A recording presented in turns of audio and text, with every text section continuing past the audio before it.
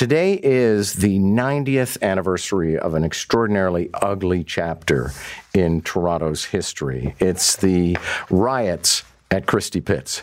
And I will tell you the story in greater detail this morning.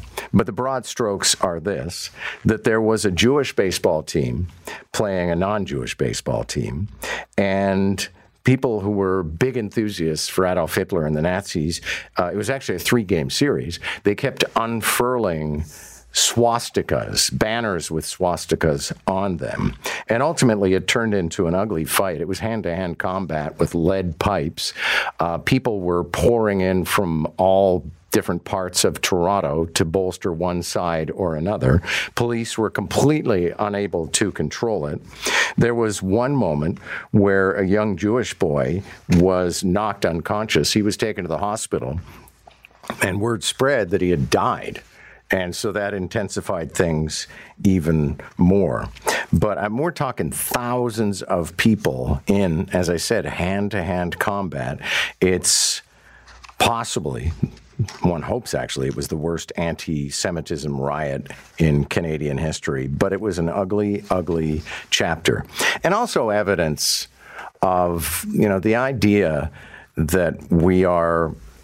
A lot of Canadians are very smug about this. Wow, racism, anti-Semitism is not as bad in Canada as it's been in other places. No, for a good long time, it was ugly as hell.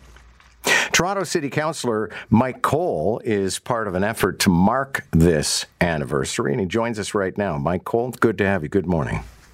Good morning, John. All right. I've given the broad strokes of this particular event, but I imagine since you are part of commemorations, you may have some thoughts on it as well. Well, John, as you mentioned, Toronto wasn't all peaches and cream back in the 30s. If you were an immigrant who lived in Toronto, especially if you were Jewish, you had a very hard time getting a job. You're basically even prohibited from visiting, the beaches in Toronto. And there was constant harassment, certainly. And also other new immigrants that were coming into Toronto had a hard time. So and this game, a series of games, as you said, that took place, sort of brought this...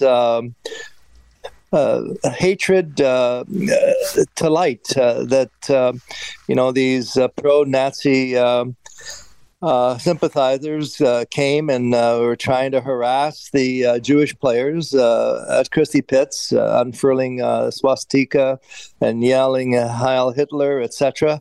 And that's when this incredible all-night riot took place right in the middle of Toronto, street to street, house to house almost. Okay, so tell me how you're commemorating this, because it's very poetic, actually. There's going to be a softball game. Yeah, what we're doing is we've contacted a lot of the people that were related to some of the people involved.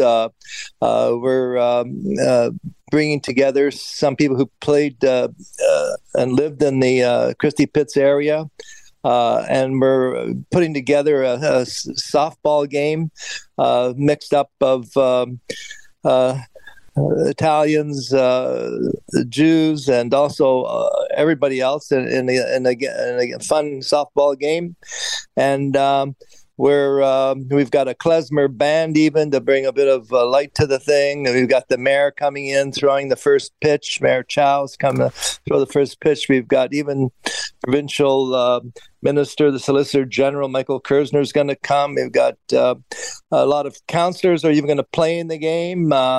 And some local kids are even going to mix it up and have the softball game to just try and remind people of Toronto of this ugly event that happened.